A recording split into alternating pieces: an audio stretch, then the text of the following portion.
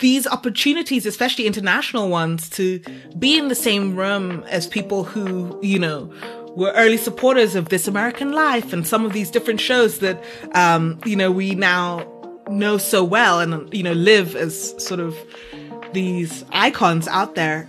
It feels fantastic to be able to pick the brain of and also peel back and see the ordinariness of a lot of really successful shows. And it really gets you thinking that, it's maybe not this invisible bar that is too high or hard to reach.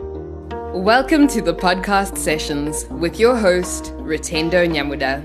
Each week, we take you behind the mic as we interview podcast hosts, podcast producers, and those in the podcast industry. On today's show, we have the producer of the Webby-Nominated AfroQueer podcast, Aida Holly-Nambi.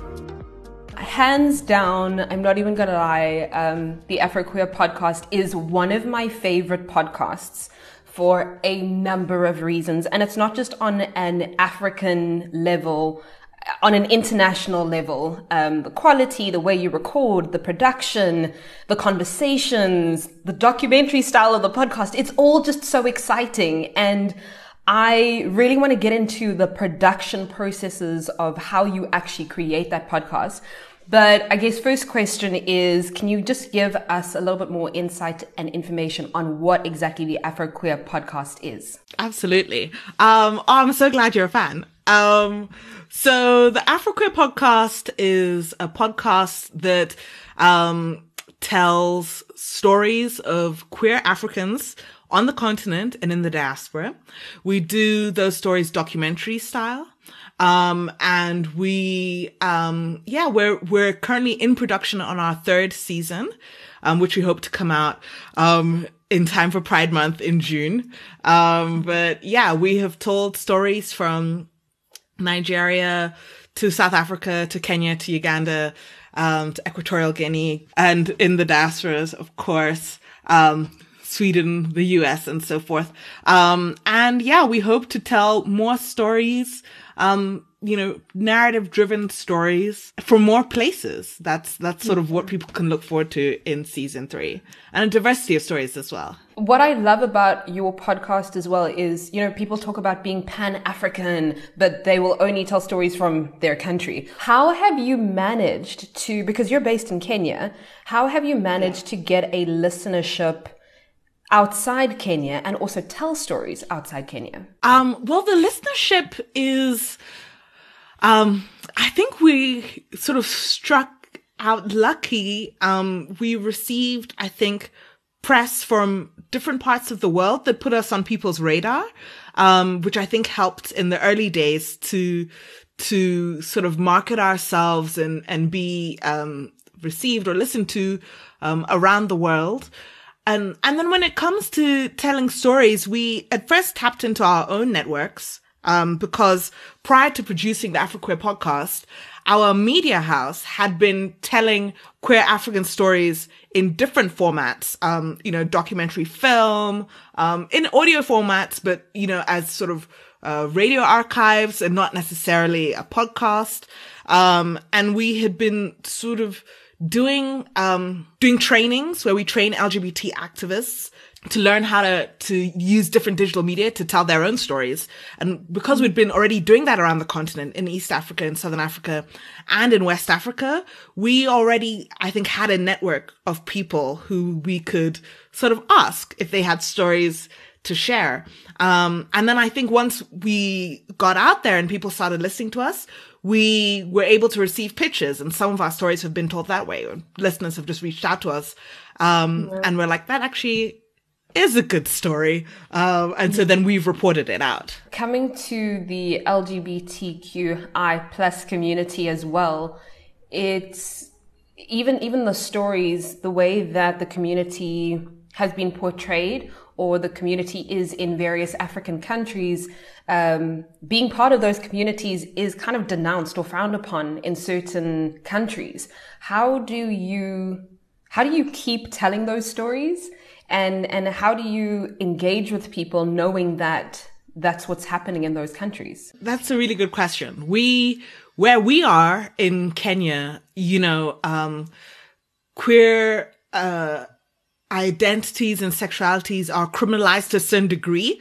It's not illegal to be gay, but, gay sex is illegal. And because there's various understandings of the law in the region, even with like the police and whatnot, people who are like gender non-conforming, people who are trans will get targeted and harassed. And, I think because those are the stakes in where we're even based, and with, I think, 32 other countries on the African continent, it just makes our work feel even more urgent and even more necessary to be told, because we get a certain kind of representation in Western media, which is very much like, oh, poor queer Africans. We're really victimized.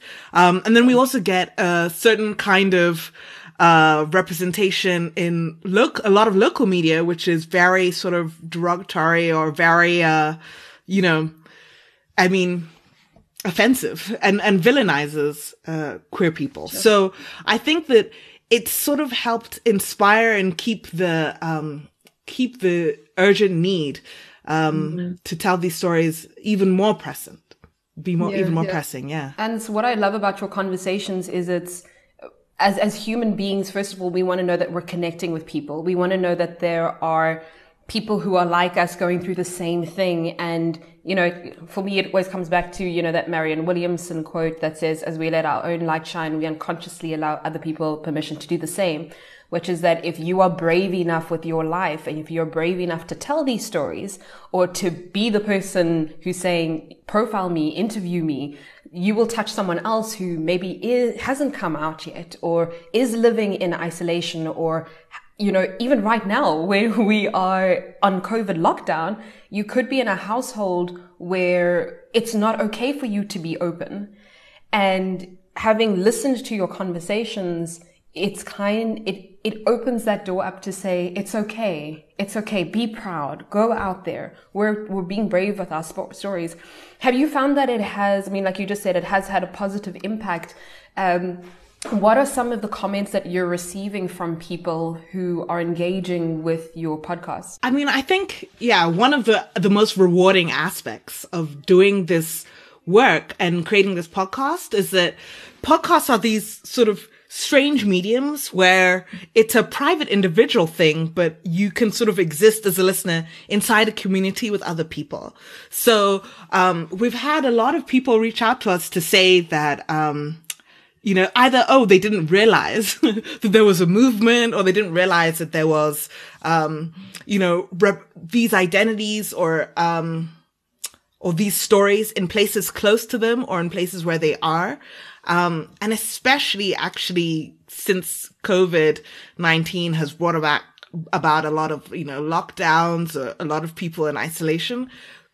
We have heard from a lot of our listeners that, they realize that if they're struggling with unaccepting parents or something like that, that it's time bound, and that they're not alone in those struggles. And also just on the feedback that you have received, I think it was either you or Sally who was on an interview after you had first started, and you were being praised for, this courageous, amazing AfroQueer podcast is telling stories, from Africa. And then there was the BBC interview, which then converted into feedback coming from people on the continent in various countries saying, queer is not an African thing. Being homosexual is not an African thing. How do you take that, or how do you take the criticism and then turn it into something where you're like, cool, we're just going to use it as fuel? That's a great question. We were not at all surprised one bit, that to some degree, a podcast is something that is really hard to hate listen to, if you sit down for 30 minutes to hear a story, it's because you really want to hear the story. And in that way, a lot of people who actually listen to our podcast have been people who are open to the things that they might hear. And so or people who've been told to listen or something. And it's sort of a more constructive environment. But yeah, Sally did do an interview with the BBC, a year, I think, or so back. And when they posted the interview on their Facebook page, actually, underneath, because the BBC is listened to across the continent by everybody, the comments were, creatively vile. People were saying all kinds of things. The not surprising things are things like, this is un-African, really sort of sexist, misogynistic, horrible things about, how much this woman needs a man, or things like that. Just typical trolling, homophobic things. And, that actually inspired us to do an episode, called Criminalization and Colonization. And then it happened to be dovetailing with, the Kenyan courts, who were reviewing, a petition that had been brought forward to decriminalize, queer, gay sex, which has been, in the penal code as something that is criminal. And so we decided to do like this 500-year deep dive into the un-Africanness or the Africanness of actually this law.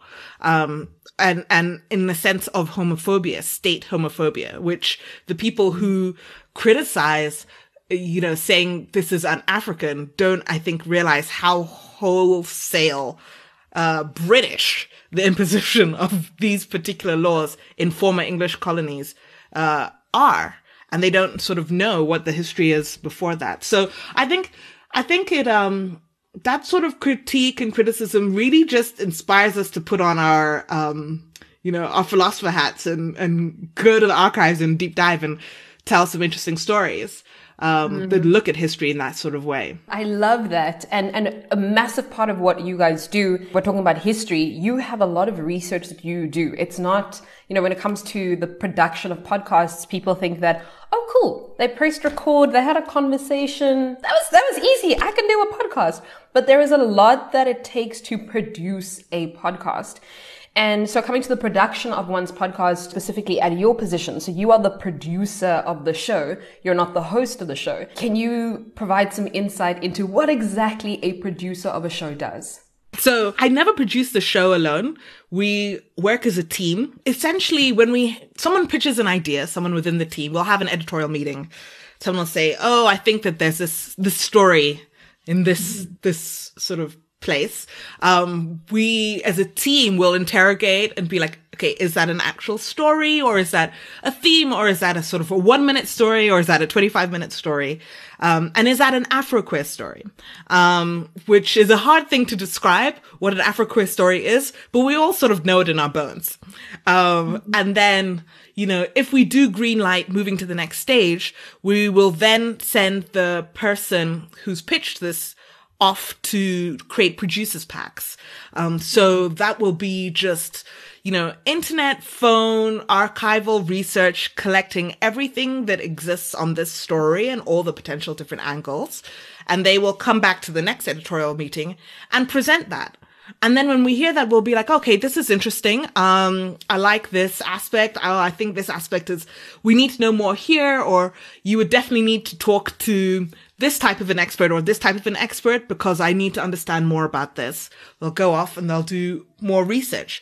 And then some of that research will involve interviews with experts who maybe have written books on the topic. So, for example, the criminalization and colonization, we sort of had an instinct, we had heard, we sort of knew, but there's people who've published books, who've spent, decades researching about the history of, Britain and its empire and these laws around homosexuality. So we had phone calls with numerous people to hear the different sides, or the different ideas around this. And we will record those phone calls. And some of those, if we are in the same place, they'll be in studio recordings. Mm-hmm. And some of those will make it into the episode. And some of those just inform our knowledge so that when we finally sit down to write a script, and we figured out, the story we want to tell, we can have that informed, rigorous reporting that has gone into it, to make our case, and also, to fact check everything that we say with several, at least two sources, when we make a statement. So that's sort of, and then, after that we'll have, we'll sort of do script edits. So the person who writes the script, or if it's a couple of people who write the script, will then do, readings with the rest of the team. And we'll give feedback there and then go off, do several revisions of the script. Then, the sound editor will create like a rough cut, then we'll hear it, because sometimes what you think works as a story, in written format isn't necessarily as compelling, when you're hearing it. Or someone said something that read really interestingly, but the way that they said it doesn't convey, the energy that you need in that particular moment. So we'll then do several sort of listen edits, and, eventually, at some point down the line, we'll all agree that we must let it go now. Because we never agree that it's perfect, but we're like, okay, it's time to put it out into the world now.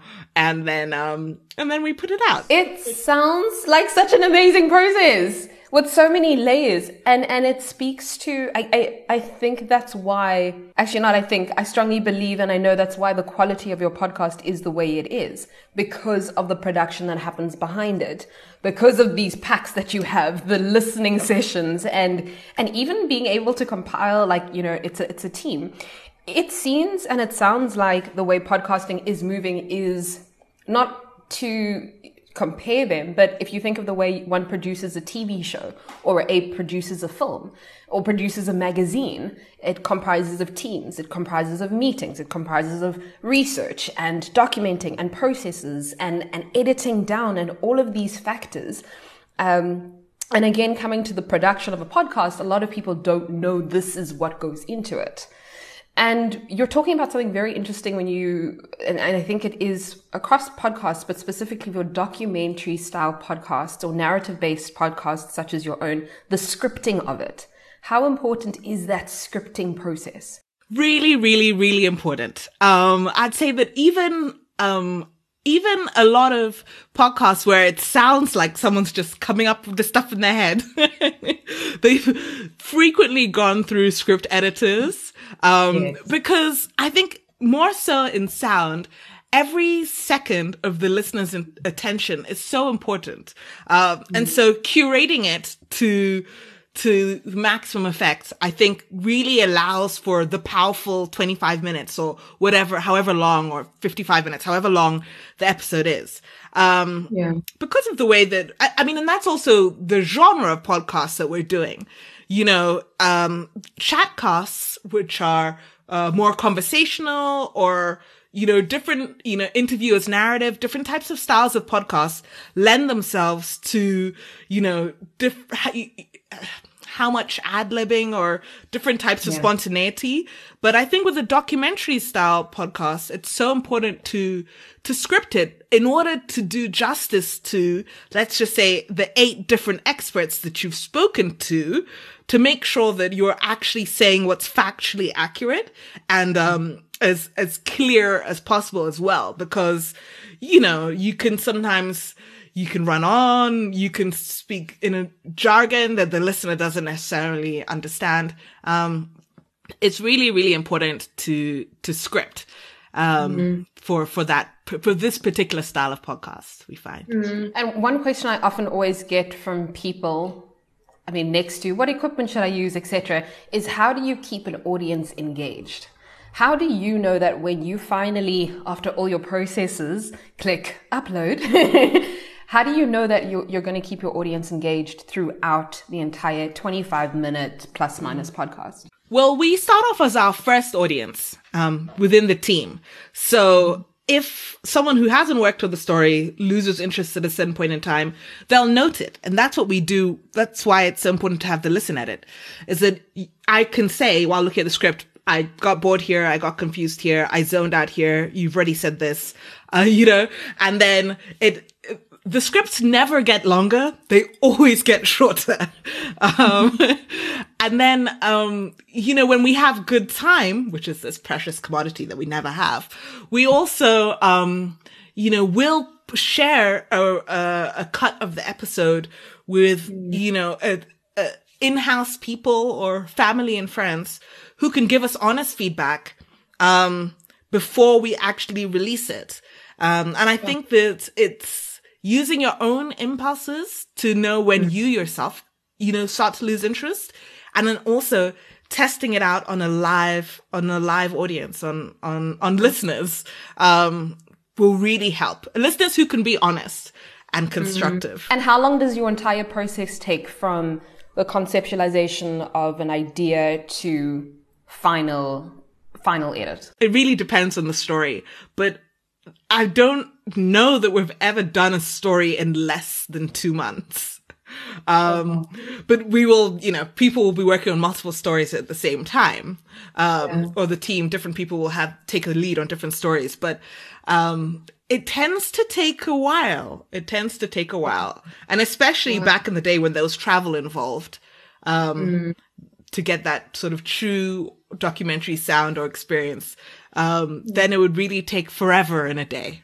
Wow. That's a long time. 2 months for a 25-minute episode. How many hours of audio content, including your scripted parts and the interviews, would you usually be working through? There's no episode I can think of that we've done in less than 8 hours, 6 or 8 hours or something like that. For example, like there's an episode we did that started season 2 called Sex and Sport, which was about the gender regulations that the International Olympic Committee and the International Athletics Federation were creating to say, this much testosterone is how much testosterone equals a woman.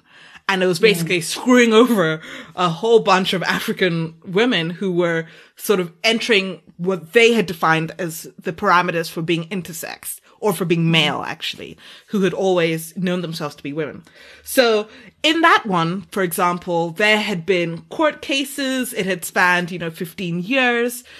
In it, you'll hear maybe like 2 sentences from an expert, but those 2 sentences would be taken from an 1.5 hour long interview. So where it's, we will talk to the person to get their whole take and then, or their whole perspective or everything they know on the subject. But when it comes to telling the story, what the listener has to know isn't necessarily everything that we have learned. It's usually a lot of hours, that are on the cutting room floor. But again, refining the content. I love it. I'm recording way too little audio. I feel I need to get to the 8-hour mark. I'm just going to record audio for audio. It's going to be a lot of white noise. And then you have spoken about, aspects of traveling. You're in an entire team. My first question is, how many members of your team are there? We're now 5 people who work on the podcast. Yeah. 1 sound editor, 3, Sally's the host and a producer. I'm a producer and a reporter. Maeve, is a producer. Amelie is a new associate producer. She's half, French, half Congolese. And so, takes the brunt of our Francophone reporting now. And Tevin is the audio engineer. 6. And Rachel, Wamoto is our social media manager. Wow. Which is a very, very important role, especially, now because we're finding that AfroQueer has really become a digital community, and not just a podcast. And so she curates and, manages a lot of digital events, especially now. That's amazing. And so the 6 of you, are you all 6 full-time working on the podcast or working within the space? Maeve works part-time, but we all work on the podcast and other things. Because the podcast is one project inside of a larger company, we're also working, some of us are working on other podcasts as well, producing other podcasts that are going to be coming into our, AQ Studios network, because we're sort of trying to grow the podcasting ecosystem, on the continent, and are taking under our production wing a couple of new podcasts that will be coming out later this year. Yeah, and then some people on staff work on other projects to do with, LGBT training of digital activists and different things like that. Yeah. And so how are you being funded?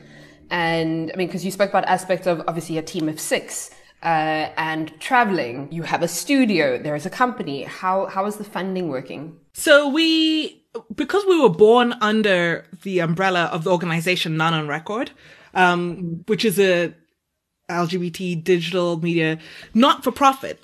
I don't think it's technically a non-profit, but it's within the framework of non-profits in Kenya, because we have this thing where lots of drama, lots of lawsuits, but being a non-profit is a difficult thing here. But we are not for profit, and we do this work under that rubric. And so we apply the majority of our funding is grant funded from different organizations.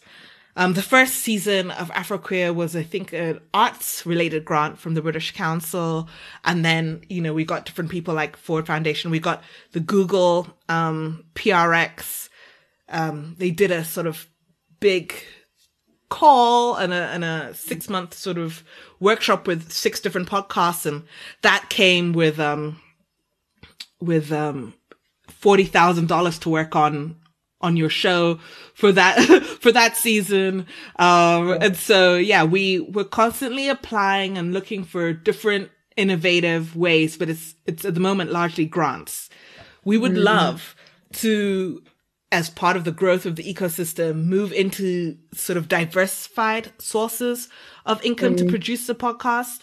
For example, advertising, and we have been approached by different advertisers, to figure out the math or the economics of it all to make it work. We're still sort of working on that. But yeah, we're also looking into potentially investment funding. So we're trying to think through the sustainability of that, because the grants universe is, it's a precarious universe. And it's, I think a lot of things that podcasters struggle with is how to make it past that first season, how to make it past you on your own, how to have a team, how to,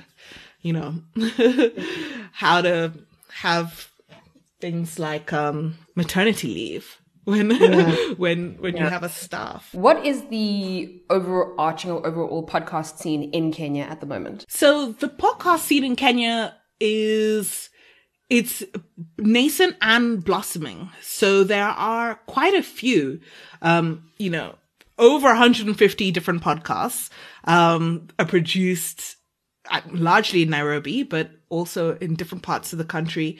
The majority of them are chatcasts. So there's not that many, documentary style or different themed podcasts. There's a lot of, I think, interest in the usual topics: sex, sports, religion, things people never get tired of talking about. And I think that there's now more, I know a few people who are really thinking about podcasting as their full-time profession. And that's an exciting move. That's exciting momentum that they would be able to sustain themselves as just podcasters. But what that also means is that, the podcasts are coming out within a universe of other community related activities. So for example, the Spread podcast produced by Kaz, she also does, live events. She also does ticketed things that can sort of support the podcast and support, the economy around her podcast. So the scene is definitely blossoming. And we've started doing some podcast trainings here. We started a couple, I think 2 years ago and last year, and we were on our way to doing a mega one in March, but then, COVID. And we've had a lot of, for those, the applications we're seeing is sort of let us see what's out there. And there's just a growing momentum. There's a lot of podcasts that are coming up. It's exciting, I think. You've mentioned Google PRX. I did say, like, internationally, yes, you are one of my favorite podcasts, but you've also been recognized on so many levels. You were involved in the Google PRX, where they chose a select few podcasters from the entire world to participate. You've been nominated for Webby Awards. It's like we're all trying to reach where the AfroQueer podcast is. So how has that been? How is the experience of just not only being recognized on the continent, but internationally for you? How's that been? It's such an honor to any time, no matter the scale, to hear an appreciation of the work that we're doing. It's extremely flattering. These opportunities, especially international ones, to be in the same room as people who, you know, were early supporters of This American Life and some of these different shows that, you know, we now know so well and, you know, live as sort of these icons out there. It feels fantastic to be able to pick the brain of and also peel back and see the ordinariness of a lot of really successful shows. And it really gets you thinking that, you know, it's maybe not this invisible bar that is too high or hard to reach. I think it fuels all of our ambition to be in this space and learn about, podcasts ecosystems around the world.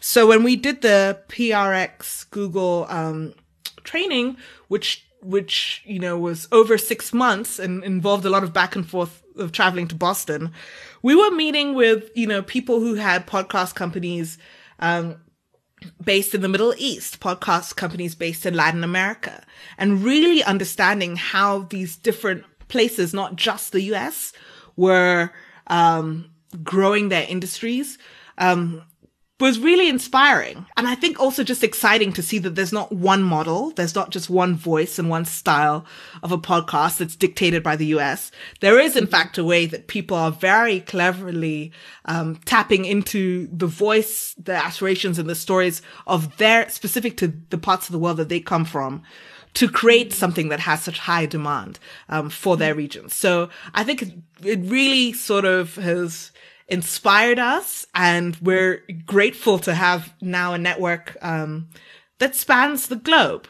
and people whose brains we can pick when we need to. Which is key, because we're learning a lot from what they're doing internationally anyway, in terms of processes, structures. I hope that we do, and you guys are already in that space where you're building teams. You're not just a one-man show. Tell me about the Webby nominations, because that's massive. Not everyone is like, because if you look at the Webby, you know, the Webby Awards, you know, they recognize people doing incredible stuff on digital. It's, you know, right now I'd say it's like the international equivalent of like the Emmy Awards or the Golden Globes. It's on that scale, right? And you guys were nominated. That's not like chilled. That's not like, oh yes, we were nominated for a Webby. I'm like, give me a red carpet. How was that? It feels great. It really does feel great. It is a sort of, to be in an international conversation is wonderful, and to sort of rep a region that gets overlooked all the time is also wonderful. And, you know, I hope that more and more African produced shows, get up there, because it's amazing when you have these big international things and they're like from all over the world. Then you're like, wait, but that's 95% the United States of America. So you could think that culture is only produced in the United States of America, when in reality, people are doing lit things everywhere. And so I hope that, you know, our nominations inspire more people, to sort of see more of the world. Cause I actually love the Webbies for pointing me in the direction of what people are studying. So I always go and see what's best writing here. Okay, let me listen to these podcasts and see if I agree. Just to put on your radar all these shows that, there's so many podcasts in the universe. It's impossible to know what to listen to outside of whatever's the top 10 trending. And top 10 trending can just mean like top 10 biggest advertising budget, you know, top 10, biggest production company in the world.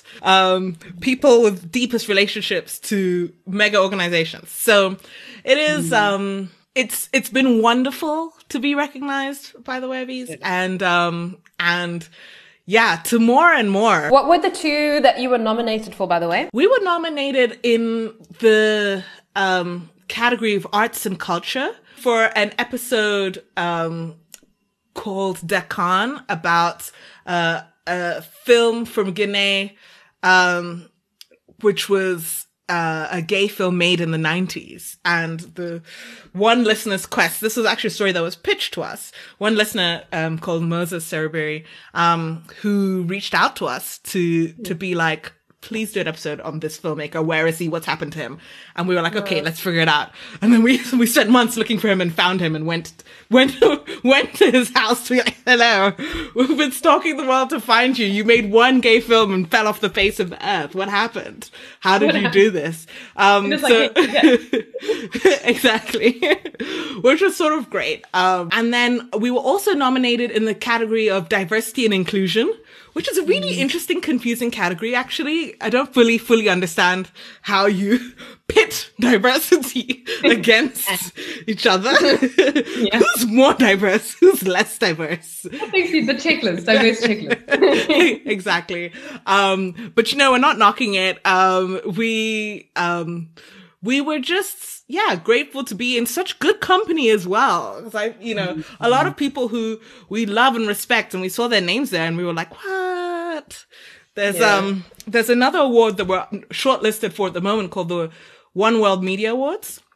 Okay. And, it's a journalist award, which is very flattering for us because we take ourselves very seriously as journalists. It's interesting because the long list had audio stories from like Al Jazeera and all these places, all these media companies, and the short list now there's 3 of us, and it's a BBC show, us, and a show by the company Doc Society, who are mega people in the documentary universe. So it's almost just the act of being nominated or shortlisted is such an honor, and being in such good company is such an honor. But this is where the game changes in podcasting. It's even when it comes to again making TV shows or massive documentaries or films, you look to these big budgeted studios.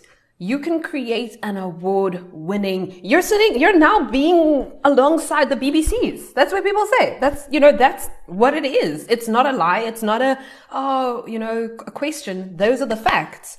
So to say that just speaks to the quality of the work that you're creating. This game of podcasting is about quality. It's about conversation. It's a whole bunch of things, but it's like, you can do it. There's no bar that you need to reach to enter the game. That's the thing I love the most about podcasting, honestly, is that the barriers to entry are so much lower than every other medium that we've operated in. If you have a blanket that you can throw over your head, you can create a studio. If you have a phone with a recorder, you can sort of you can record yourself. You can sort of tell these amazing stories in a way that I think there's only really been like one phone film, I think the film Tangerine, that has ever sort of, and everyone's like, if you have a phone, you can make a film. That's not true. If you have hundreds of thousands of dollars and an amazing team, you can make a film that a lot of people watch. But yeah, in that sense, podcasting, I think, is amazing because I've listened to incredible stuff that did not have studios, that did not have teams, that just, it's, I think, in some respect, a democratic medium. How can people engage and listen to the AfroQueer podcast?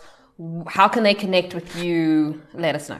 Well, we are, as they say, everywhere podcasts are available. And what that means is AfroQueer, one word podcast, is on any podcast listening platform that you have. It's on SoundCloud, it's on Spotify, it's on Pocket Casts. You can find us and connect to us on our social media platforms, Instagram, Facebook, Twitter, at AfroQueerPod.